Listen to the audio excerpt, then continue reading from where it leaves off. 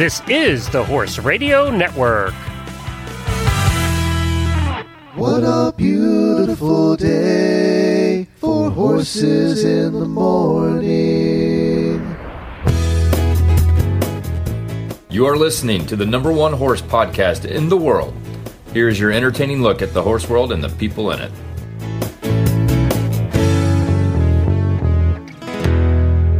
Well, good Monday morning, everybody. I am Glenn the Geek in Ocala, Florida. And I'm Jamie Jennings in Norman, Oklahoma. And you're listening to Horses in the Morning on the Horse Radio Network for May 3rd, episode 2669, brought to you today by Kemin Equine. Good morning, horse people. 19 3-year-olds.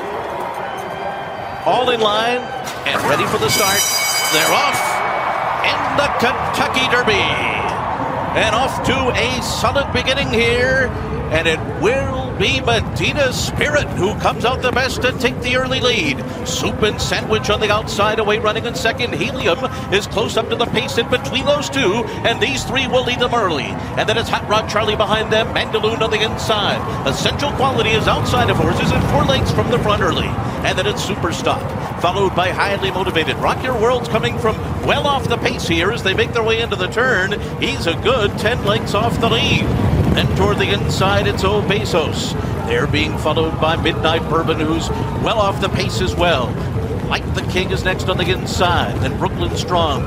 Dynamic One is next. Known Agenda, followed on the outside by Hidden Stash. And at the back of the pack earlier, Bourbonic. And the trailer is Keep Me in Mind. The first half mile was 46.7 seconds, and Medina Spirit leads them up the backstretch. The Bob Baffert trainee is 3/4 of a length in front.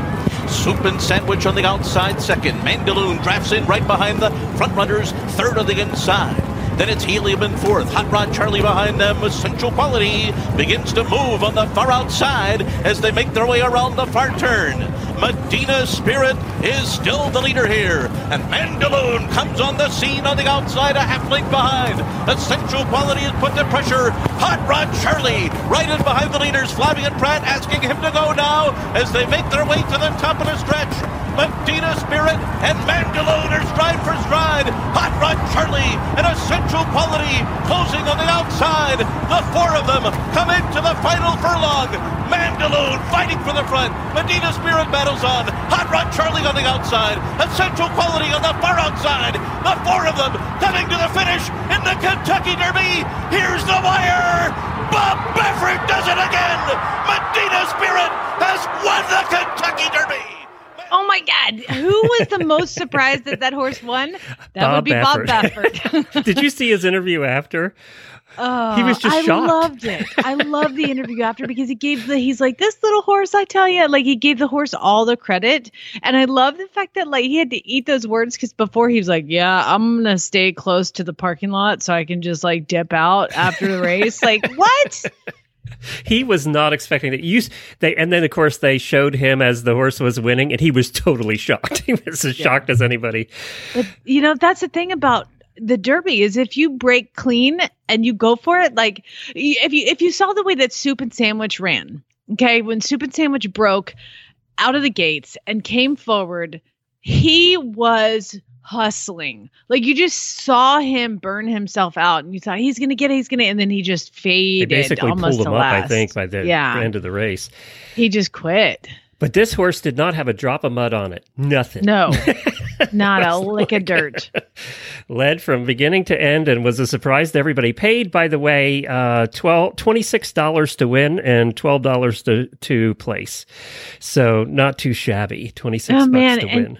And he's so beautiful. I was like, oh my God, he's so pretty. Even coming out when they do the post parade, like, oh, it's like my type, that dark bay, almost black without a lick of white on him, maybe a little star. But other than that, I was like, wow, he's pretty, which usually means I shouldn't bet on them because that means I think they're going to be really nice sport horses.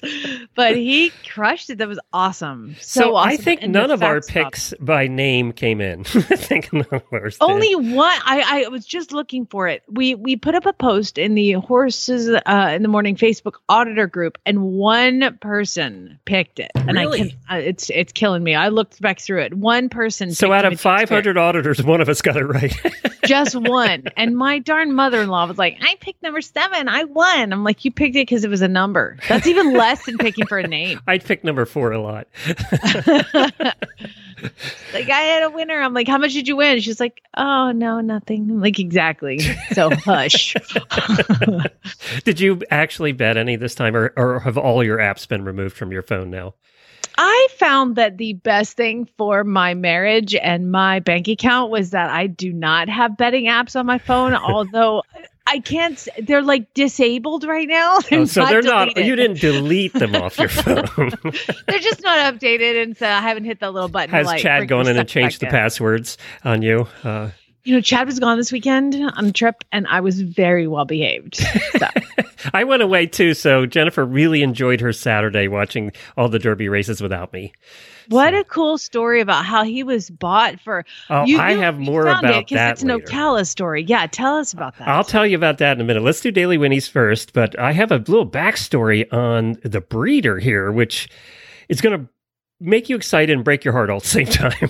So we're going to talk about that. We also have Pat Rea coming on. She's from What Italians Really Eat, comes on our show all the time. And she had a Derby party, and she's going to give us one of the recipes from the weekend, plus equestrian first world problems. And I have a guessing game today for equestrian fact of the day. So all of that is, and you have a story about one of your horses, one that you've all heard about many, many times.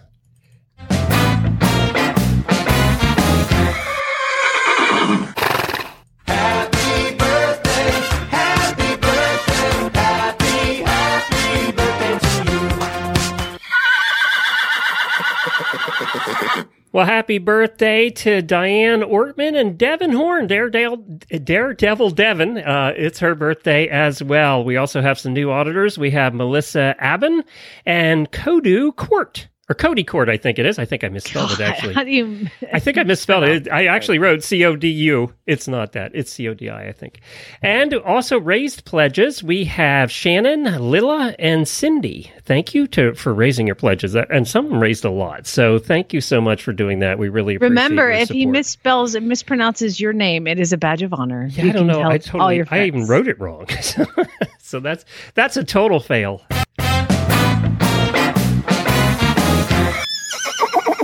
Oh my gosh, I love when I adopt out horses and they go to the right people. Angela Bailey adopted a horse named Okie Brown from us. She's an auditor, and she trusted me enough to basically take him sight unseen, and shipped him up to Maryland. And Okie Brown came, and Okie Brown was almost, I called him feral. Like he was unraced, unstarted, all the things, untouched practically. He was started as a yearling for 30 days and then turned out. And I think that they have so many horses, they just kind of forgot about him. And so at 3, he came to me, and he was very, very challenging. But Angela adopted him after I had put quite a bit of time on him, and we were riding him and everything like that and getting him used to all the things. And she took him on his first field trip already. Like, she's had him a week. She took him to Lockmoy Farm in Maryland, and it's out on the cross country course, and she's riding her horse and ponying him, and he's going through the water, and he's playing in the water, and he's going over in the field. I'm just like blown away. It's like one of your children have grown up and moved on. I know. It's so fun. So anyway, I'm pretty excited for her, and she's just, you just know when they're going to do a good job. So I'm really excited. All right, let's hear the story behind the story. So Medina Spirit was bred in Florida by a woman by the name of Gail Rice. And he was a son of Protonico, and was sold as a yearling for $1,000. I think we all know that, right? Mm-hmm. But this is the kind of the rest of the story. He was bred out of a mare called Mongolian Changa. And the Derby winner, this Medina Spirit, was the mare's only foal. But this lady, Gail Rice, lives here in Florida and is a very small breeder, okay? They actually bought the mom, Mongolian Changa, for $9,000. Actually, her ex-husband bought the horse. And they trained and raced the filly. She finished 3rd in her first 2 starts at Keeneland, and then finally became a winner at Presque Isle Downs in her 4th start. but then she didn't race beyond that because she got injured. So her total earnings for the mom, for Mongolian Changa, was $25,000, and they retired her to have babies. Well, for the first baby, they chose this whose name I can't say. Protonico, who was a grade 1 placed winner and was by TaylorMade Stallions. And TaylorMade had this dad there standing for $6,500. And the reason they bred this mare to that horse was because that's what they could afford. Mm-hmm. So I was going to say, $6,500 for a TaylorMade horse is not very expensive. No. So they got this colt, who ended up being Medina Spirit. They got this colt, and she couldn't afford to keep it. So she sold it at the Ocala Breeders' Sale for $1,000. And that's where Christy... As a yearling, I As believe. a yearling, right. And that's where pinhooker Christy Whitman... Explain what a pinhooker is. You have a good friend who's pinhooker. Again. A pinhooker is somebody that, like, say you buy him as a weanling, and then you condition him a little bit and feed him, and you sell him as a yearling. So or you buy him as a yearling. Middleman. Yeah, just kind of like that person who hops in the middle and exactly the middleman. Okay, so they train them up a little bit, and then they go on to the next owner. Or they don't. Or they just feed them. Whatever depends on how they are at that point. Well, this Christy Whitman bought him for $1,000 and ended up sending him to the sale, the 2-year-old sale. So a year later, she kept the horse for a year and sold him at the 2-year-old sale for $35,000, and that's when he went on to be Bob Baffert's trained horse. So. What happened to Mom? What happened to Mongolia Changa? Well, this is where the kind of heartbreaking part of the story comes in, and that is she gave the mare away. After Medina Spirit sold for $1,000, she needed to pare down her stock. She had like 4 horses, and she couldn't afford that many, so she gave it away. She initially retained 10% of the mare, but the mare was resold and is now owned by TaylorMade and some other clients, and she has no ownership in the mare anymore. Oh, man. So, yeah, I mean, this is a story. This is a home. Now, there is another interesting part of this story is that she keeps her horses. I think she has 3 or 4 left now on an 18-acre farm just north of Ocala here, north of where we are, and it's owned by her son-in-law, who is the jockey Jose Ortiz, who married her daughter Taylor. So that's where she keeps the horses. I didn't know he had a farm here. But apparently that's where he has his farm, and that's where she keeps her horses. But there's a story for you. So she gives the mare away before the baby even gets to run. And she ain't worth nothing. That baby only sold for $1,000. So, Yeah, there we go. Wow. And it goes on to win the dang Kentucky Derby. That's ridiculous. She was thrilled, though. She was thrilled, obviously. But she's, do the breeders get a fee or some kind of winning? The only time the breeders get money is in the Breeders' Cup. That's the only time. Like this race, they get nothing. Nothing. Jeez. So Bob I believe, Baffert, don't quote me on that, but I'm pretty sure the Breeders' Cup is kind of the Breeders' Cup. I mean, that's like they get a big percentage. I think 10%. Obviously, 2 people who had good weekends were Bob Baffert with his 7 Kentucky Derby wins. Now, no matter what you think of him, he's still the winningest Kentucky Derby trainer there has ever been. And then John Velasquez, God, he won the Oaks on Friday and then won the Kentucky Derby. That's a good weekend. That's a weekend you could pay the bills after that weekend. I hope he took Sunday off. He probably didn't. He was probably riding at some track in the Northeast. Yeah. He probably flew up and was riding at some... Isn't that crazy? Yeah, it's pretty cool. Well, it was a neat story. Now, we'll see what happens. They said that most of the horses in the Preakness now... Yes, we're doing them in order this year. Most of the horses in the Preakness now will probably be new. If Medina Spirit wins the dang Triple Crown, I will eat my hat. I can't. I mean, I won't eat my hat. This lady who had Mongolian Changa gave her away is going to eat her. She'll eat her shoe. She will eat her hat. That'd be crazy. Bob Baffert gets another Triple Crown winner with. Oh God, that would be amazing. Do you think that Daddy's? Cool. Do you think Daddy's Protonico, the price went up a little now? I think next season he may be a little more on the board. A little more above $6,500 for next year. Yeah, exactly. TaylorMade's making out. Now they own the mare and the daddy. So there you go. Breed those 2 together again. Yeah. So you posted a video this morning. By the way, a little bit later on, I wanted to mention too that we have Cody from Kemin Equine coming on to talk to us a little bit about heat stress because it's starting to warm up in places around the country, and we have to start dealing with that soon. I know you just came out of winter, but guess what? So you have this long time Mustang that you got probably has to be 8 years, 7, 8, 6, 8 years ago. Yeah, so see, I got him in 2016. So Seems whatever that is. Yeah, I know. Trust me. I felt it forever. But he seems like Zeus has been torturing you for 10 years. I know. It's only been 5, half that. It just seems doubled. But Zeus is my love. Like, I love this horse. But when I was in Arizona, I took him cross-country schooling. And by the way, he's competed all the way up through novice. So the 15 one-hand Mustang competing novice is just awesome. And so he's just been amazing. And one time we were out cross-country schooling and he was bucking after the jumps and he would land and buck. And so I'm like, okay, not him. So I pulled him up, took him home, x-rayed his front feet, and he had 3 degrees of laminitis. Okay. So now he lives in a muzzle. And he hates me for that. But it's that time of year again. All our horses that live in muzzles hate us. By the way, if you need a muzzle, Green Guard is the only muzzle that is Zeus proof. So if you have anything close to Zeus, Green Guard is the way to go. Anyway, so he lives in the muzzle. And then we were training to do a long distance ride. My one of the stupid ideas that I had when I was in Arizona of like, what I want to do everything. So I learned how to drive, and then I was like, I'm going to do a 25-mile with him. And he did a tendon while we were in training. So he didn't get to do that. And he did a tendon. So he's sat for a year. To be honest, there were 2 reasons that he never did a 25-mile. Well, I hated it. Yeah. I mean, let's be honest. But it would have been more fun on him.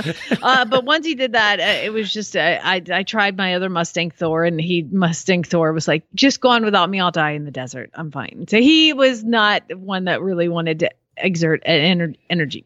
Point is, Zeus has had a couple major crises. He's insulin resistant. He has to eat diet food. He can't have fresh grass. He did a tendon, so he was on stall rest, and he ate my fencing, and he just was miserable. Well, I decided, once this whole thing happened with Parker, which is the thoroughbred that I adopted at Christmas time that just got diagnosed with severe kissing spine.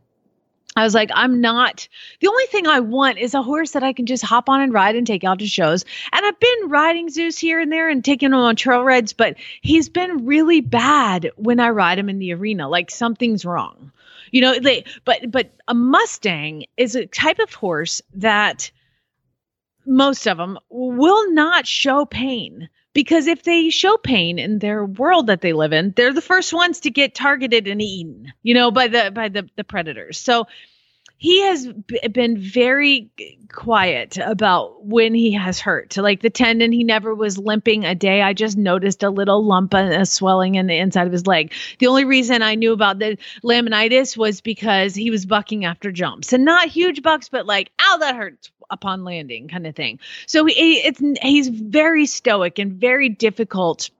And so I've been working with my vet here, and she is like, I don't know what else to do because he doesn't show anything. So she referred me because the point is all I want to do is have a horse that I can just go out and ride. And that's why I've been adopting thoroughbreds and trying to get all these guys trained. And then this thing happens with Parker. And I'm like, that's it. I'm just going to pull him out of the field and he is going to get back to work. So he can't go back to work because he is now bucking at the trot. I can't figure it out. Kind of said, I don't like this, or I'm hurting or something. He pins his ears the whole time. When you ask him to move off your leg, he goes into your leg and kicks up, and then he bucks and he does all these. It's just that behavior that you look at and you're like, wow, that horse is an a-hole. But he's not. Typically, he's very hardworking. So there's something. Did you do something to piss him off? I mean, I must have, because he's so lovely otherwise, but he's just not fun to ride. And so I have been working with my vet, and she's like, you know what you need to do is you need to set No, there's something called, and I don't know what it is, but I'm going to learn about it today because Zeus has an appointment at an equine hospital about an hour and a half away.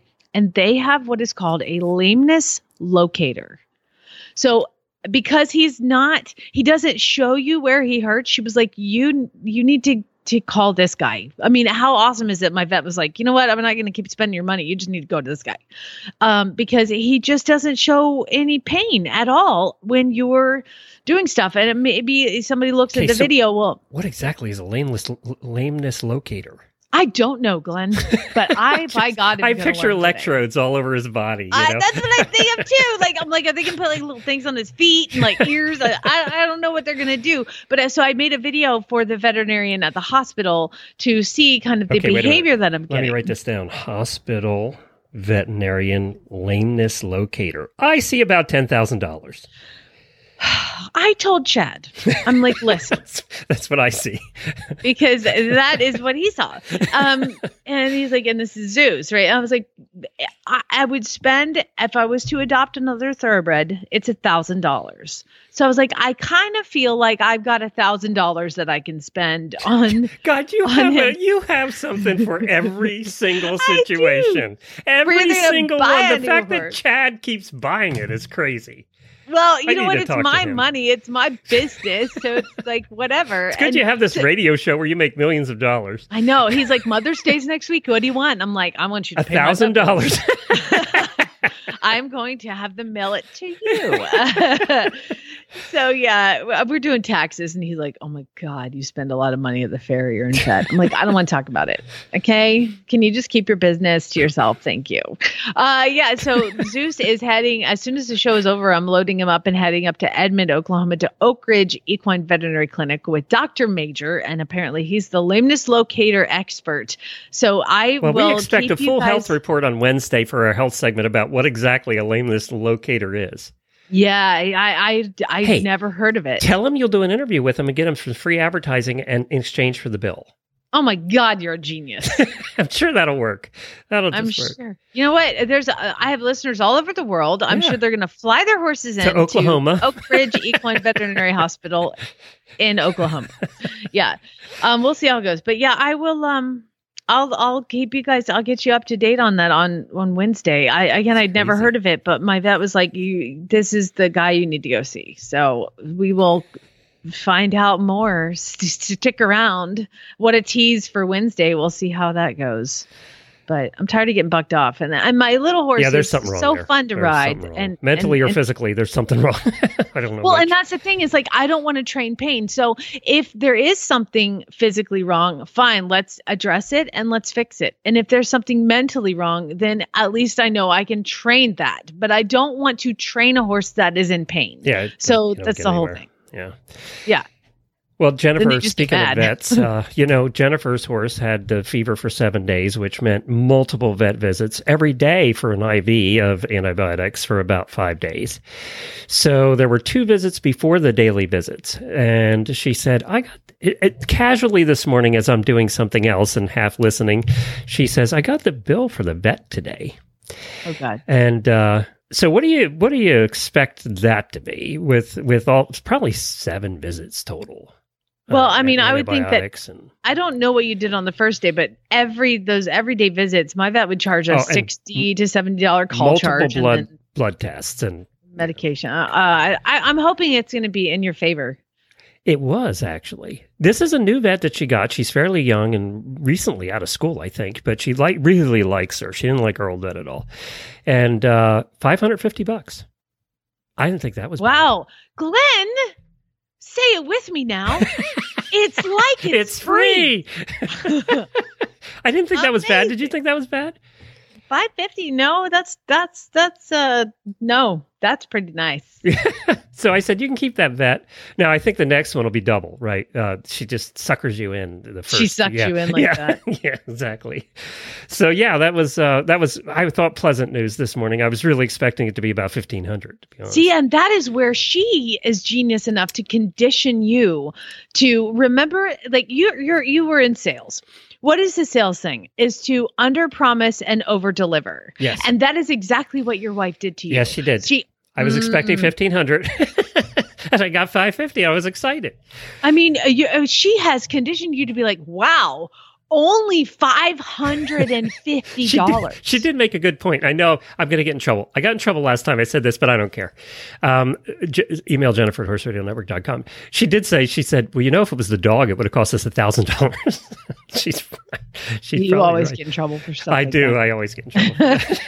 But it's true. Horse vets are always less than equine small vets. end of vets. I'm not saying that's wrong. I'm just saying it would. That's just a fact. It's just a fact. Well, speaking of the dog goes to her new home on Friday, and the lady has agreed to meet halfway. So it's going to be a 3-hour drive each way, and she gets to go to her new home. She's actually walking almost without a limp now. She was carrying on this morning like she'd never hurt herself, so I think she's ready to go to her new house.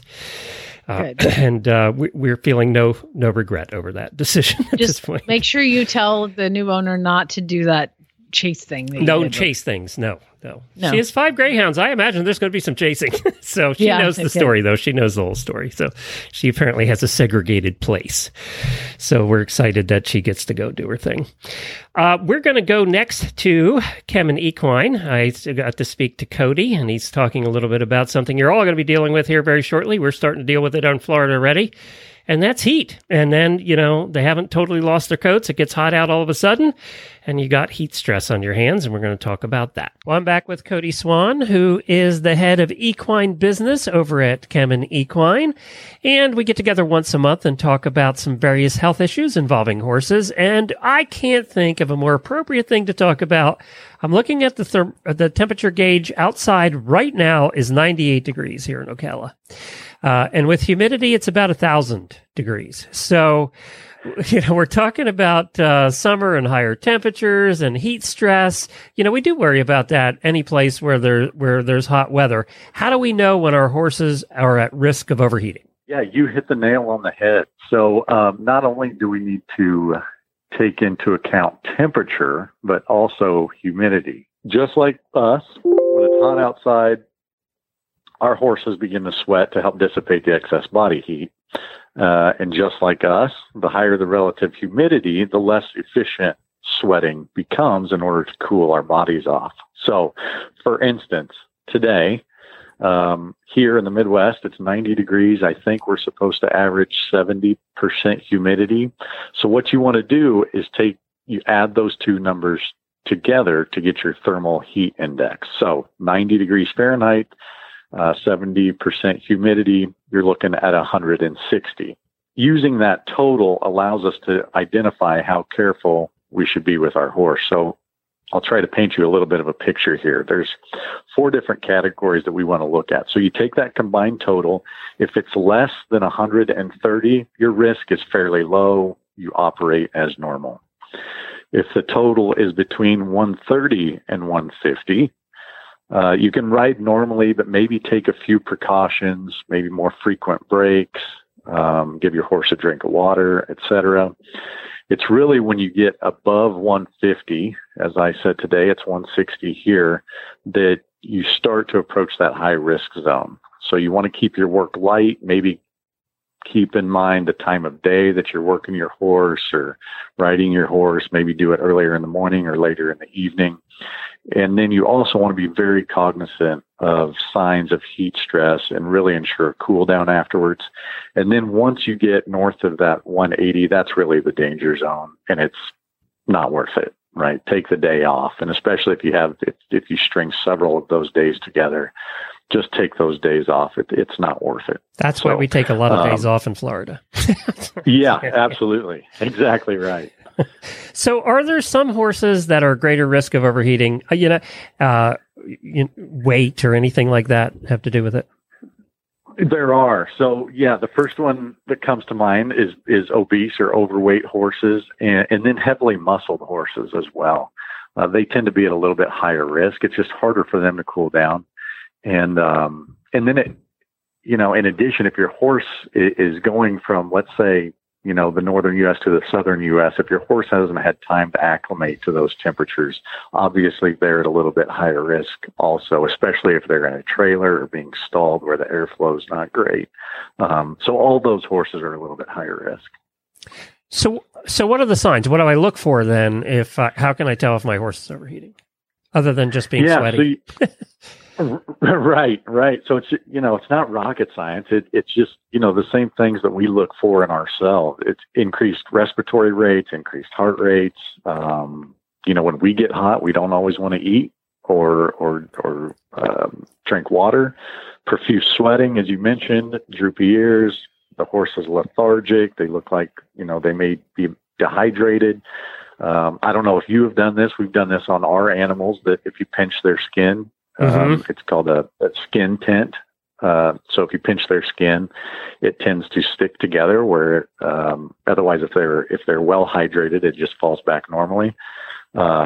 Muscle cramping, and then obviously you get into the telltale signs of anything. You get into the more major issues, colic, et cetera. So it really just comes down to keeping a close eye on your horse, and if you know your horse as well, you should be able to see those signs. Well, fortunately, in my somewhat overweight Hackney pony, I haven't had problems with him yet in Florida. But if he would start experiencing heat stress, what do you do? I mean, what steps? Yeah, again, a lot of the same thing we do for ourselves. Try to, especially if you're outside, try to find some shade, preferably where there's a breeze or airflow. Obviously, using fans help tremendously in horse barns. And then other things we can do is provide electrolytes. So what we do here is we put in 2 tablespoons per gallon of water, and that works great. Interesting fact, an adult horse that's dehydrated needs up to about 5 gallons of water just to get themselves back to normal. So obviously water is important. Spraying down the horse can help from head to tail, their neck, back, and their rump, and cool their legs off. And then when we do that, obviously they make horse scrapers for a reason. And when we wet the horse down, we want to scrape that water off. If it were to sit there, that kind of acts as an insulator to that horse. And so we want to make sure we do that. And then obviously if it gets to where there's critical signs of heat stress, that's the point where you want to call your veterinarian, for further advice. So, and then in addition to that, I mentioned earlier, if you string several of these hot and humid days together, you really want to keep an eye on them, not just over the course of the day, but over several days. And that leaky gut can actually occur. And so that allows toxins to flood into the bloodstream and leading to sepsis or infection of the blood, which, can then obviously result in more dire issues, organ failure and death, et cetera. So in fact, most heat deaths occur days after the heat actually occurs. And so it's very important that not only the day of that you have those high temperature and humidity, but keep an eye on that horse for several days. Obviously, like anything else, I think preventative measures, right, are the best way to solve this problem. Yep, absolutely. So like we discussed, we just keep an eye on that temperature and humidity when you get up in the mornings. Have yourself well prepared for what it's going to be that day. Give your horse time to acclimate to those higher temperatures, ease into training gradually. But there's also nutritional approaches that can help. So evidence suggests that insulin action is a key component of an animal's response to heat stress. And the chromium actually, in Chemtrace Chromium, the product that Kemin Equine provides, improves that insulin function, which increases glucose clearance. So it just improves that horse metabolically and improves their ability to handle the heat, stay healthy, and still perform. So to learn more about how to reduce the impacts of heat stress, you can actually go to our website, kemin.com/equine heat stress. And we have a really cool poster there that you can print out that covers exactly what we talked about today. So the heat index, signs of heat stress, and then what to do about it, as well as some other information. So I encourage folks to do that. All right, very good. Thank you, Cody. We appreciate you being on this month, and everybody stay cool out there.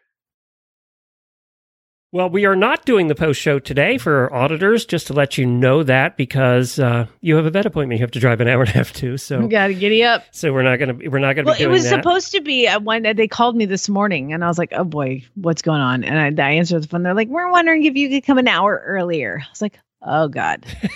I'll do my best. And today was the first day, in case you're wondering why the show didn't come out in your feed quite as early as it usually does, is because we're actually starting an hour later, so we have more time to deal with life before it gets to be 1,000 degrees every day.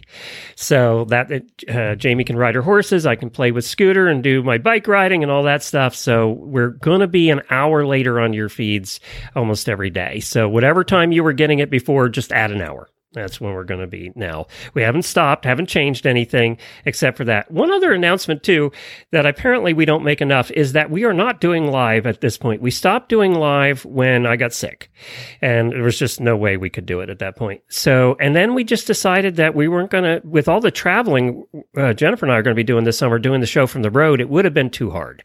So we just decided not to do live for until further notice. And it really hasn't changed as far as people listening. People still listen to the recorded. It hasn't changed a whole lot. Makes it a little bit easier for us, especially when we're traveling. So we are not live right now. Do you know Chernobyl, believe it or not, happened, the whole Chernobyl nuclear power plant in Russia did its blow up thing in 1998. God, it seems like yesterday. This is a long time ago. Sucks getting old. I know. Geez, it just seemed like yesterday, but it was 1998. And of course, they had a 19 square mile radius around that they just basically deserted, that they moved everybody out. Houses are sitting there with their dishes still on the kitchen tables, and just everybody had to leave. And they left immediately because it is so radioactive. Well, they estimate that people won't be able to live there in that 19-mile radius for 24,000 years. Good Lord. But some animals are doing really well. It has become a haven for elk, wolves, and the Przewalski horses. Remember we've talked about the Przewalski horses before? Let me help you pronounce it. It's Przewalski. Przewalski. Okay, thank you. Przewalski horses, we've talked about them before. They had gone to basically extinct, and they brought them back, and they've released some all over in the Gobi Desert and different places to try and get them back. Well, they released about 80 or 90 of them into this area, and they have prospered. They had now a number about 150. So and then there's some even over the border that have left that area. So they're doing very well. They expect the numbers to double like every couple of years. So it just goes to show you that animals will adapt. Now, it's interesting. They didn't say anything in this article about the length of life. Is the radiation causing their lives to be much shorter? You would expect that, but I don't know. And apparently, do they have a third no, eye I was just going to say, and apparently they don't have 6 heads. So, yeah. But they're doing very well, and they think that this actually could help save the breed. So there, and by the way, the total population, global population, has now grown to some 2,700 from basically zero. So good news for that particular. They're talking about now taking other animals that are almost extinct and putting mating pairs in that area. Like one of them is a European bison, which apparently, there's not a whole lot of left at all, and putting them in that area and just seeing what happens. So, it's funny. Nature will take over undisturbed and kind of heal itself. So there's that. Also, if you're looking for a farm, you remember Paris Pike in Lexington, Kentucky. It's one of the most pretty roads ever. It's fantastic. Yeah. There's just horse farm after horse farm on both sides of the road. It is just beautiful. Well, we went up there. What farm did we go to all together? One of the last times we did a meetup. Up in Paris? Yeah. What was that? We went to where, oh gosh, you should have given me a heads up. Yeah, I'm trying to remember. I don't remember, but we went to a farm up Paris Pike. It was a good ways up there. But anyway, there is a farm, and everybody's seen it that's been on Paris Pike, called Normandy Farm. It is now for sale because the lady Nancy Polk, who lived there, died in 2018. So this 250-acre farm... Claiborne. We went to Claiborne. Yeah. That's right. This 250-acre farm features one of Lexington's oldest brick homes, built in 1803. has 3 tenant houses, a carriage house, and 6 barns with 83 stalls, 250 acres. So, there you go. I think we should all go together and get it. What do you think? Oh my God. Now it says this is where Man o' War was actually buried, or no, the Siren Dam were. The Siren Dam and Man o' War are buried there. And there's a statue apparently there of them at the graveyard. Wow. This farm has quite a history, the barns there was a barn built in 1929. It was a Normandy style barn, and it was featured in the film Seabiscuit. So the barn, one of the barns that was on this property was featured in Seabiscuit. And the guy actually, Joseph Widener, who was a World War I pilot for the U.S. military, commissioned the barn in the 1920s after he was shot down in Normandy, France during the war, and he was sheltered by the French resistance in a barn exactly like this. And apparently, is that the barn in Seabiscuit where they pulled the cars out of and then they put Seabiscuit in there? I think so. I'd have to watch it again to see, but I'm pretty sure he would name it Normandy Sucks, But it was that barn. The French resistance took him into this barn, and it's what saved his life. And the barn had ceramic animals engraved into the building for good luck. So when he had this barn built in 1927, he had ceramic figures bronzed into the foundation, including cats, roosters, and jockeys. How much for Normandy Farm? How much would you like to spend for Normandy Farm? I would like to spend $1,700. Take that times about $1.5 million or 10 million, 7 million. Take that by 7 million, $7.2 million for this. Your math, you can't do math. Don't $7.2 million is what we can all buy this for today. Oh my gosh, that's amazing. Now the house it's interesting. I went to the listing for it, and there's no pictures of the inside of the house. It's not a big house. We all couldn't live there. It'd be too it was small. built in 1803. Yeah, it was not their main focus. No, it's not a great big house. Barns, there's 83 stalls and 6 barns. So it's like Kentucky nice, They had their priorities straight. Yeah, you could live in the barns. I mean, they're nice barns. And of course the pastures and the fencing is all Kentucky. So it's very nice. But yeah, there you go. Normandy Farms for sale if you want it. I'll take 2. Rector Hayden Realtors. Just contact them today. I'm sure they'd be happy to show it to you. Let's go to our guest. We have had her on many times, and she's kind of our resident cook.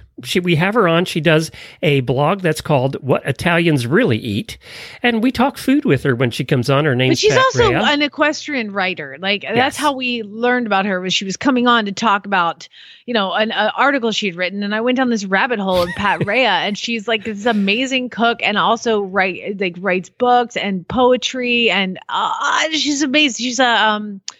She's a Renaissance woman. There you go. We focused on food for some reason. It's shocker. Because usually we're hungry by the time we're doing the show. So let's get Pat on and see. She's got actually has some Derby party recipes. They had a party over the weekend, so she got a recipe for us. Welcome to the show, Pat. Is it okay if I call you Aunt Pat? I feel like we're family. She does kind of seem that way, doesn't she? Of course. That's a compliment. That's great. Oh, okay. Good. Aunt Pat, what are we going to talk about today? Usually you make me very hungry and I end up making whatever you discuss on the show for dinner tonight. So what's for dinner?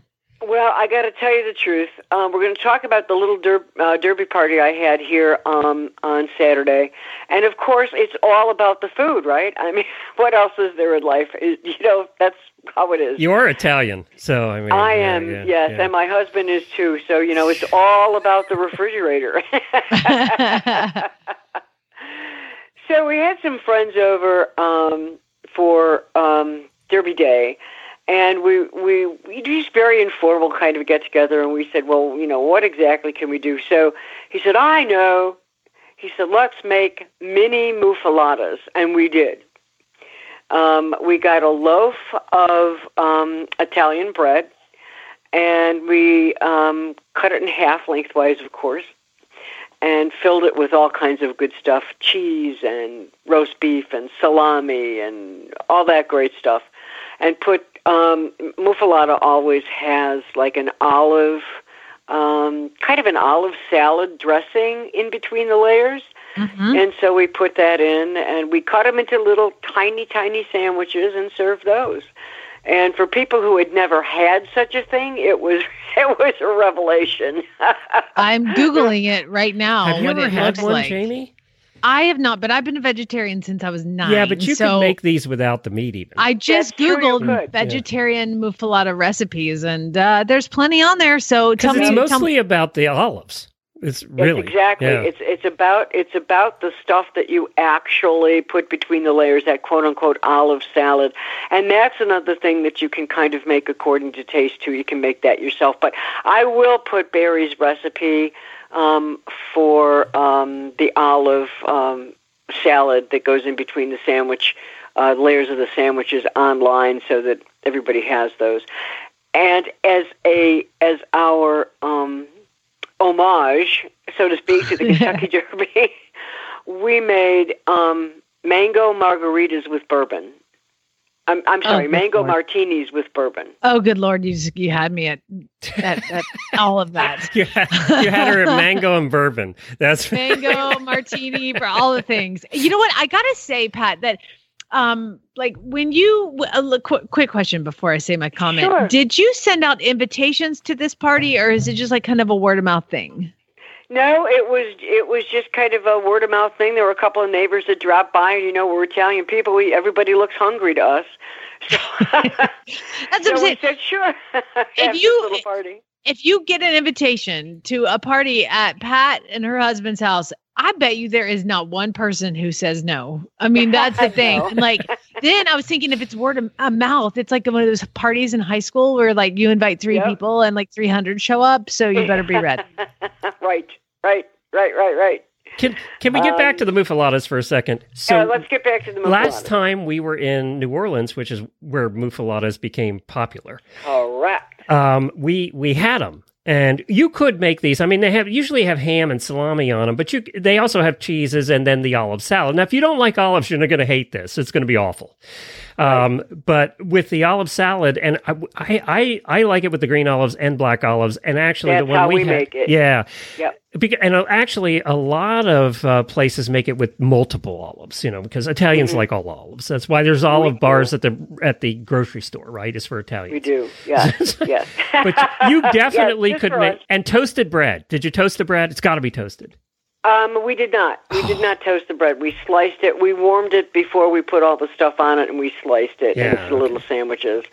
You do know the history behind the muffalata, right? No, you know where this came from. Oh, okay.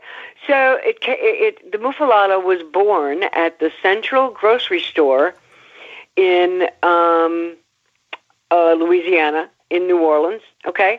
And there were a lot of Italians that went to New Orleans to do the stone cutting, those monuments you see in the cemeteries and all that jazz.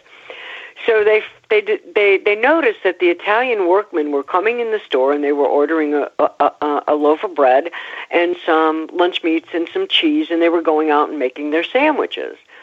So the owner of the Central Grocery Store said, well, I'm no fool. Here's a great idea. Let me make these little sandwiches. And, of course, Italians never, ever eat mayonnaise. They would die for it, except for this one. I do. But, the rest of they would die first. My dad and my husband, oh, my God, they walked sideways past the refrigerator. And so he made these sandwiches in layers, and he would cut them in wedges, and the workman would come in and have a wedge of sandwich and go have his lunch. And that's where those came from. So he's the one that put the olives on first, or is that an old Italian thing? No, he did it. He did it first, but it is an Italian thing. Most Italians will put olive oil. To moisten the sandwich, or a little bit of vinegar to give it a little oomph. But the olive salad is something that's a whole nother story about how every Italian makes an olive salad differently. And Barry makes it, and we give it away as gifts at Christmas time. Well, I'm going to give you my address because we love that stuff. We would be happy to send you some. Do you like olives, Jamie? I don't. That's one topic we've never talked about. I don't want to offend Aunt Pat by answering that question. So I'm going to abstain, but I am looking at vegetarian muffalata recipes right now. And I'm like, if I could just I was thinking, like, what if you added some vinegar instead of the olives? I know. I mean, I'm sorry. I know this is offensive. Absolutely. But like, there's peppers and parsley and bell peppers and all colors of peppers, grated cheese, tomatoes, and it looks like you just take this big bread thing and you cut the top out, make it into like a bowl. And this one, you cram everything in there and then you wrap it up and bake it for a minute. Now, is your bread made into a bowl type thing or no? No. We usually, if we're doing this for a lot of people, and sometimes we do this for New Year's Eve. It's like an easy thing to do and everybody loves it. But we'll get a round loaf of bread and slice it in thirds. So you have the top, you slice the top off, and then you slice the middle, and then you have the bottom, and you just build layers. Right. And in between the layers, yes, you can use absolutely. If you're not a great olive lover, you can absolutely use oil and vinegar and season that any way that you like. That's the thing about making these. They're really like cool to look at. A lot of people have not had them, and they're so easy to make. Okay, we're gonna need the recipe. Do you like the pimento in the olive? He does. Yes. Yeah, Jamie, do you like the pimento? Because most of the I think a lot of the flavor in an olive salad comes from the pimentos. You could almost. I gotta tell you, Glenn, you even asking me questions about olives is giving me heartburn. I'm one of those guys, Pat, that goes by the olive bar and just loads it up. All the different. Well, olives. My ultimate favorite thing is a blue cheese stuffed olive. I mean, green olive stuffed with blue cheese. Keep going. I'm loving the fact that we're making Jamie sick right now. I think this is great. I'm sorry. You're gonna kick me out of the family now. It's awful. I guarantee you, there's people in the audience right now going, "Oh, muffalata," and now I want one today. Yeah. I told you, whatever she talks about, we have to make. One of us will have to make it. But I got to tell you that I was so hungry 45 seconds ago until she mentioned blue cheese stuffed olive. Now it's all gone. I'm going to bring your appetite back. Do you like zucchini? Yes, I love all vegetables except for olives. And see, I don't like zucchini, so I'm going to stick with my muffalata. Well, you're going to like this, though. You peel a zucchini, right, and you slice it lengthwise. So you have like little planks of zucchini. Yes. You dip them in egg, and you dip them in seasoned breadcrumbs, maybe with a little grated cheese, and you fry them up to golden brown. And those things are also to die for. Those are like in the refrigerator right now. They're snacks. Oh my God, that sounds amazing. So can I tell you what I've learned? And I want to get your Italian opinion on this. Is I take those zucchinis and I take a slicer and I slice them so they're little planks, but like thin planks. Yep. And then I started making ravioli out of them. So you take you make them into a crisp, like you lay one north and one north and south, one east and west, and then you put your little stuffing from your ricotta cheese with the egg and the peppers and salt and the some Parmesan cheese. And you put that in the middle, and then you fold the top over, and then you fold the bottom over, and you flip it over and put it in the pan. It's like a little ravioli, and it is good to me. Oh my God! Do you bake them? Yes. You bake them? Okay, sounds good to me. Bake them for like longer than you think, because it still be a little bit crunchy, if you don't overcook it. But you cover it in sauce and you cover it in cheese, and then you have like almost a carb-free. With my 7-year-old eats it, and he's they sound fabulous.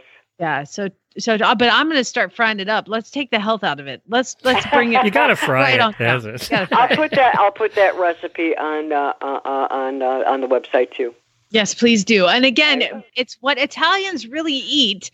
It's Pat Rea. She's amazing. Where can people find out about you? Because again, I was talking earlier about, how we first booked you to come on and talk about an article. And then I went down this Pat Rea rabbit hole of awesomeness. And you're completely a Renaissance woman, and you're amazing. So where can people see all the awesome things you do? Well, people can, obviously the quickest way is to go through Facebook and Pat Rea.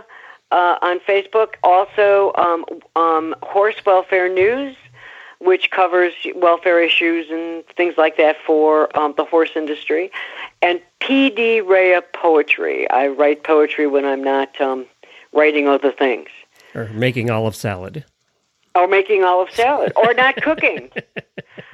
God love your husband. He has, for those who don't remember, Pat is Italian, and so is her husband. And sometimes they might not agree on all the things, much like some husband and wife, plus Italian. It's going to be a fireworks. So he actually has his own kitchen in the garage, right? He does. God bless him. It has saved our lives many, many times. He's got a stove in there. He's got an oven. He's got a sink. Actually, he has a sink, a brass sink, that has come out of a mansion in New York.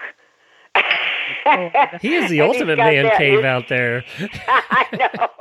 Now, I got it. Pat, you have to be honest about this. You promised me you're going to be honest. I will. Which kitchen's cleaner? Oh, God, good question. They're both pretty clean. I mean, he's really a neat freak. As a matter of fact, probably his, because mine is like I'm always doing stuff. He doesn't use his as much. But yeah, he's kind of a neat freak. He's really good about that. That's why he has never, in the 20 years that we have been married, stepped into my office. He can't handle it. His emotions run Scares too high. him to death. Yeah, starts shaking. That's He awesome. does. Well, you guys go out and follow Pat on what Italians really eat, Italian comfort food, and you can see all of that and these recipes she's going to post, and I'm really excited to fry some zucchini. And by the time we get you on next, I'm making olive salad and a muffalata. You've just convinced me. We need Wonderful. pictures. I'm so glad. All right, Pictures. I got or the recipe up Glenn? here. I'm gonna get, and I'll take pictures. Very I promise. good. All right, thanks, Pat. All right. All right, Love you, mean thank it. you so much, guys. Bye. Bye. She's always fun. Oh my God, I love pictures of her husband because he is like this. He's just like this Italian wearing the white tank top, like he's grubbing out. It's like awesome. He's glad he has his own kitchen. I love that. Well, you know what it's time for, don't you? Oh God. Are you ready? Bring Let it me know on. when you're prepared. I'm ready. Okay. It's time for the weekly look at your equestrian first world problems. This ought to be good. It usually is. And the reason it's good is because our listeners submit these problems themselves. Sometimes you need a cathartic approach to life. And how you do that is by, sharing with everybody else and getting things off your chest. And these are real problems that on Sunday nights or sometimes Monday morning, I'll put a post on the Horses in the Morning Auditors Facebook page asking people to submit their problems. And they do. And Glenn, if they wanted to become an auditor and participate in this, how do they do that? Just go to horseradionetwork.com, scroll down the right-hand side of the page. You're going to see a little auditor banner. And for as little as $3 a month, you can play along with all the things that we do. I had a couple Facebook Lives in the auditor room last week. I mean, we do all kinds of special stuff. So check it out there. But let's go to... I don't have time to do them all because, God, it's sad. It's sad. Our listeners a lot of problems out there. A lot of problems these days. But we're going to start with a serious one. Michaela says that she's a matchy addict playing with Western, but she just got a new Western pad and doesn't have any boots to match it. So sad. Amy says, my husband finally agreed that I could get horse number 2. But now I actually have to pick one. I don't know how to do that. We've done lots of shows on how to shop for horses. So. Yeah, exactly. Amy says, this one hits close to home. For those who remember how I met my husband, we sat next to each other on an airplane. That is a story for another time, but Amy has a real problem. There's this. I always expect to find a future horse husband every time I fly. But Thanks all to I ever you. get sat next to is some ugly creep. Thanks to you, she has these high expectations. Hey, man, it happens. I mean, at least once. Margaret says, my trainer Maybe just got try a back train or some different form of transportation. Dude, I gave this hot tip when I was in Atlanta. And I was redoing part of our kitchen and I needed something. It was like Friday night. So I went to Home Depot on a Friday night. Good Lord. That's where y'all need to go find your men. Holy All the single guys have no dates, so they go to Home Depot. Single guys, they go to Home Depot. And that is, I was like, there is a plethora of hot guys in here. Like, what is happening? So there you go. There's another hot tip for you. Margaret says, my trainer just got back from her first show in over a year, and she's all excited, and she wants me to sign up for my first one this summer. But now I have to go buy all the fancy clothes and boots. And of course, my pony is going to need matching tack and a pretty saddle pad. It's all about how you look.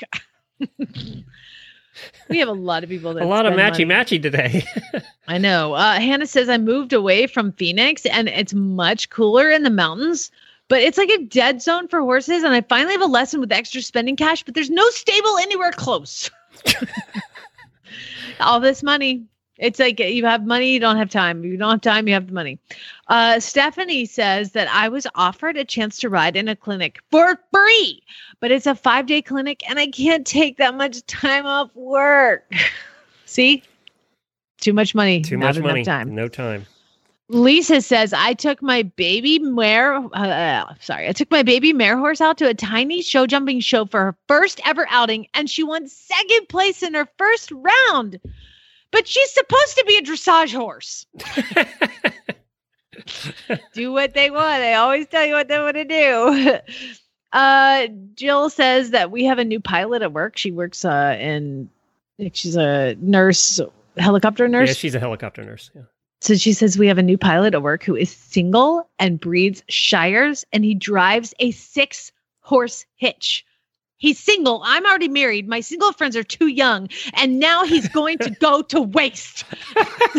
Going to go to waste. By the way, he's 50. That's not that old. Shut up. No, I don't think that's old at all. You're like, that's a kid. Yeah, he's a youngster. Kayla says, I want to get a biothane bridle for trail riding, but I can't decide what color. That is a problem with biothane. You have really? a million Do they have choices. Like a million? Yeah. Oh. Jenny says, I rode yesterday for a whole entire hour and I haven't been able to do that for over a year, but my whole body hurts now. Carrie says, I'm hiring a guy to come out and redo my horse's paddock to fix all the horrible mud issues, but he can't do it until June, and it's been raining all week. Serenity says, I got my shoulder relief girth. Serenity, I got to thank you for shopping our sponsors. Here we go. I got my shoulder relief girth and my stability stirrup leathers today, but my new saddle is still at the leather shop getting new billets, and I want to ride in my new tack. You guaranteed she has it laid out over the couch in the living room. Oh, she's strapped that. She's wearing that girth as a belt.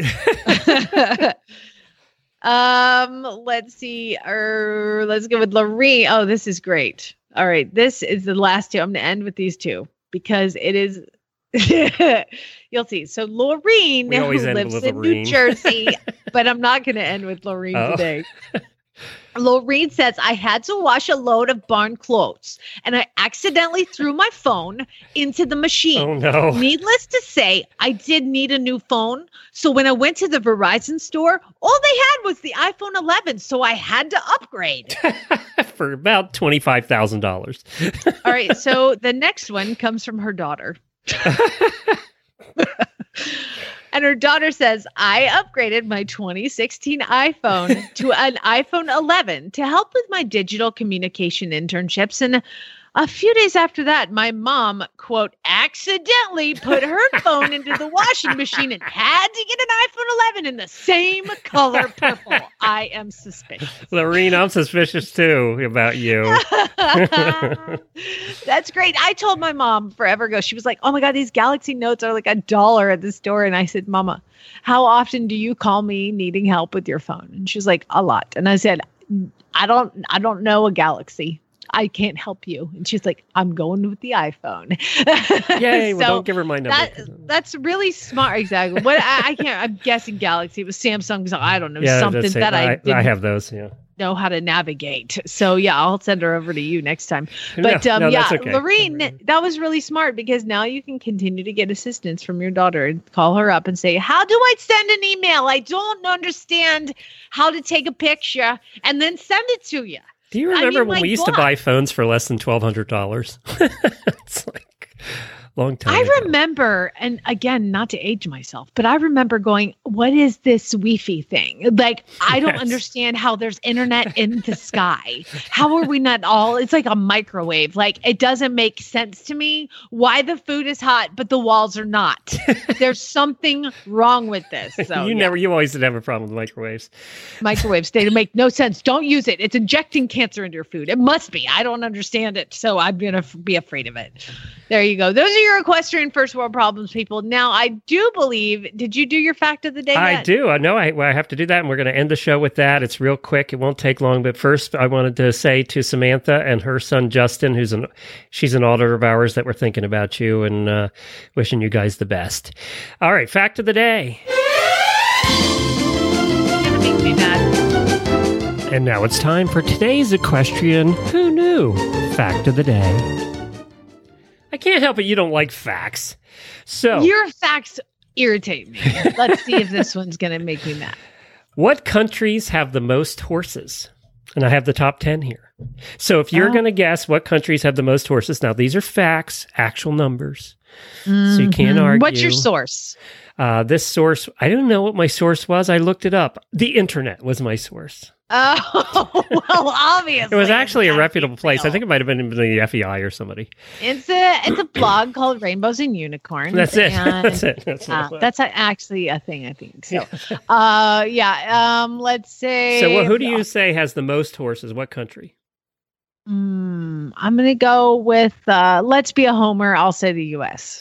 I thought China, just because it's so big and they have so many people and they use a lot of their horses for work. So that's why I thought China.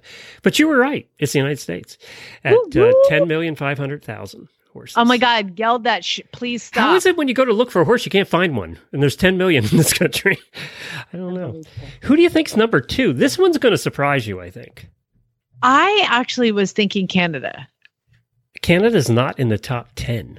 Okay. I guess again. Second number of horses in the entire world. Yes, all countries. All countries. I'm going to go with Africa because it's so big. But there are a bunch of little countries. That's a continent. Okay, that's a continent. You're right. Okay. I'm going to guess again. Although there is one Africa. I will give you this. Number 8 is Ethiopia. So one of the African countries is listed. Oh. See. I'm going to go with, it's got to be somewhere. Let's go with Ireland. Yeah, it's not tiny, on the but top there's a lot 10. of horses. So Brazil is on the list, number 4 with 5,500,000 horses. But number 2 was Mexico. Okay. I didn't see that at all. I didn't know they had that many horses down there. Yeah, so Mongolia? Number 1's the United States with 10,500,000. Mexico was 6 million. China was in at 5,500,000. Does Australia count as a continent and a country? Can we guess Australia? Yeah, not on the list. Oh. Brazil was number 4. Okay. Yep. Mongolia, you're right, was number 5 with about 4 million. Argentina is in there. So all these South American countries are in there. Yeah, they have a lot of horses in Argentina. Yeah, 2.5 million. Kazakhstan, 2.4 million. Ethiopia, 2.2. Russia, 1.3. Kind of thought Russia would have more than that just with working horses, but maybe it's too cold. It's too cold. And then Colombia with 1.1. So if you take Colombia, you take Argentina, you take Brazil, and you take Mexico, 4 out of the top 10 in South America.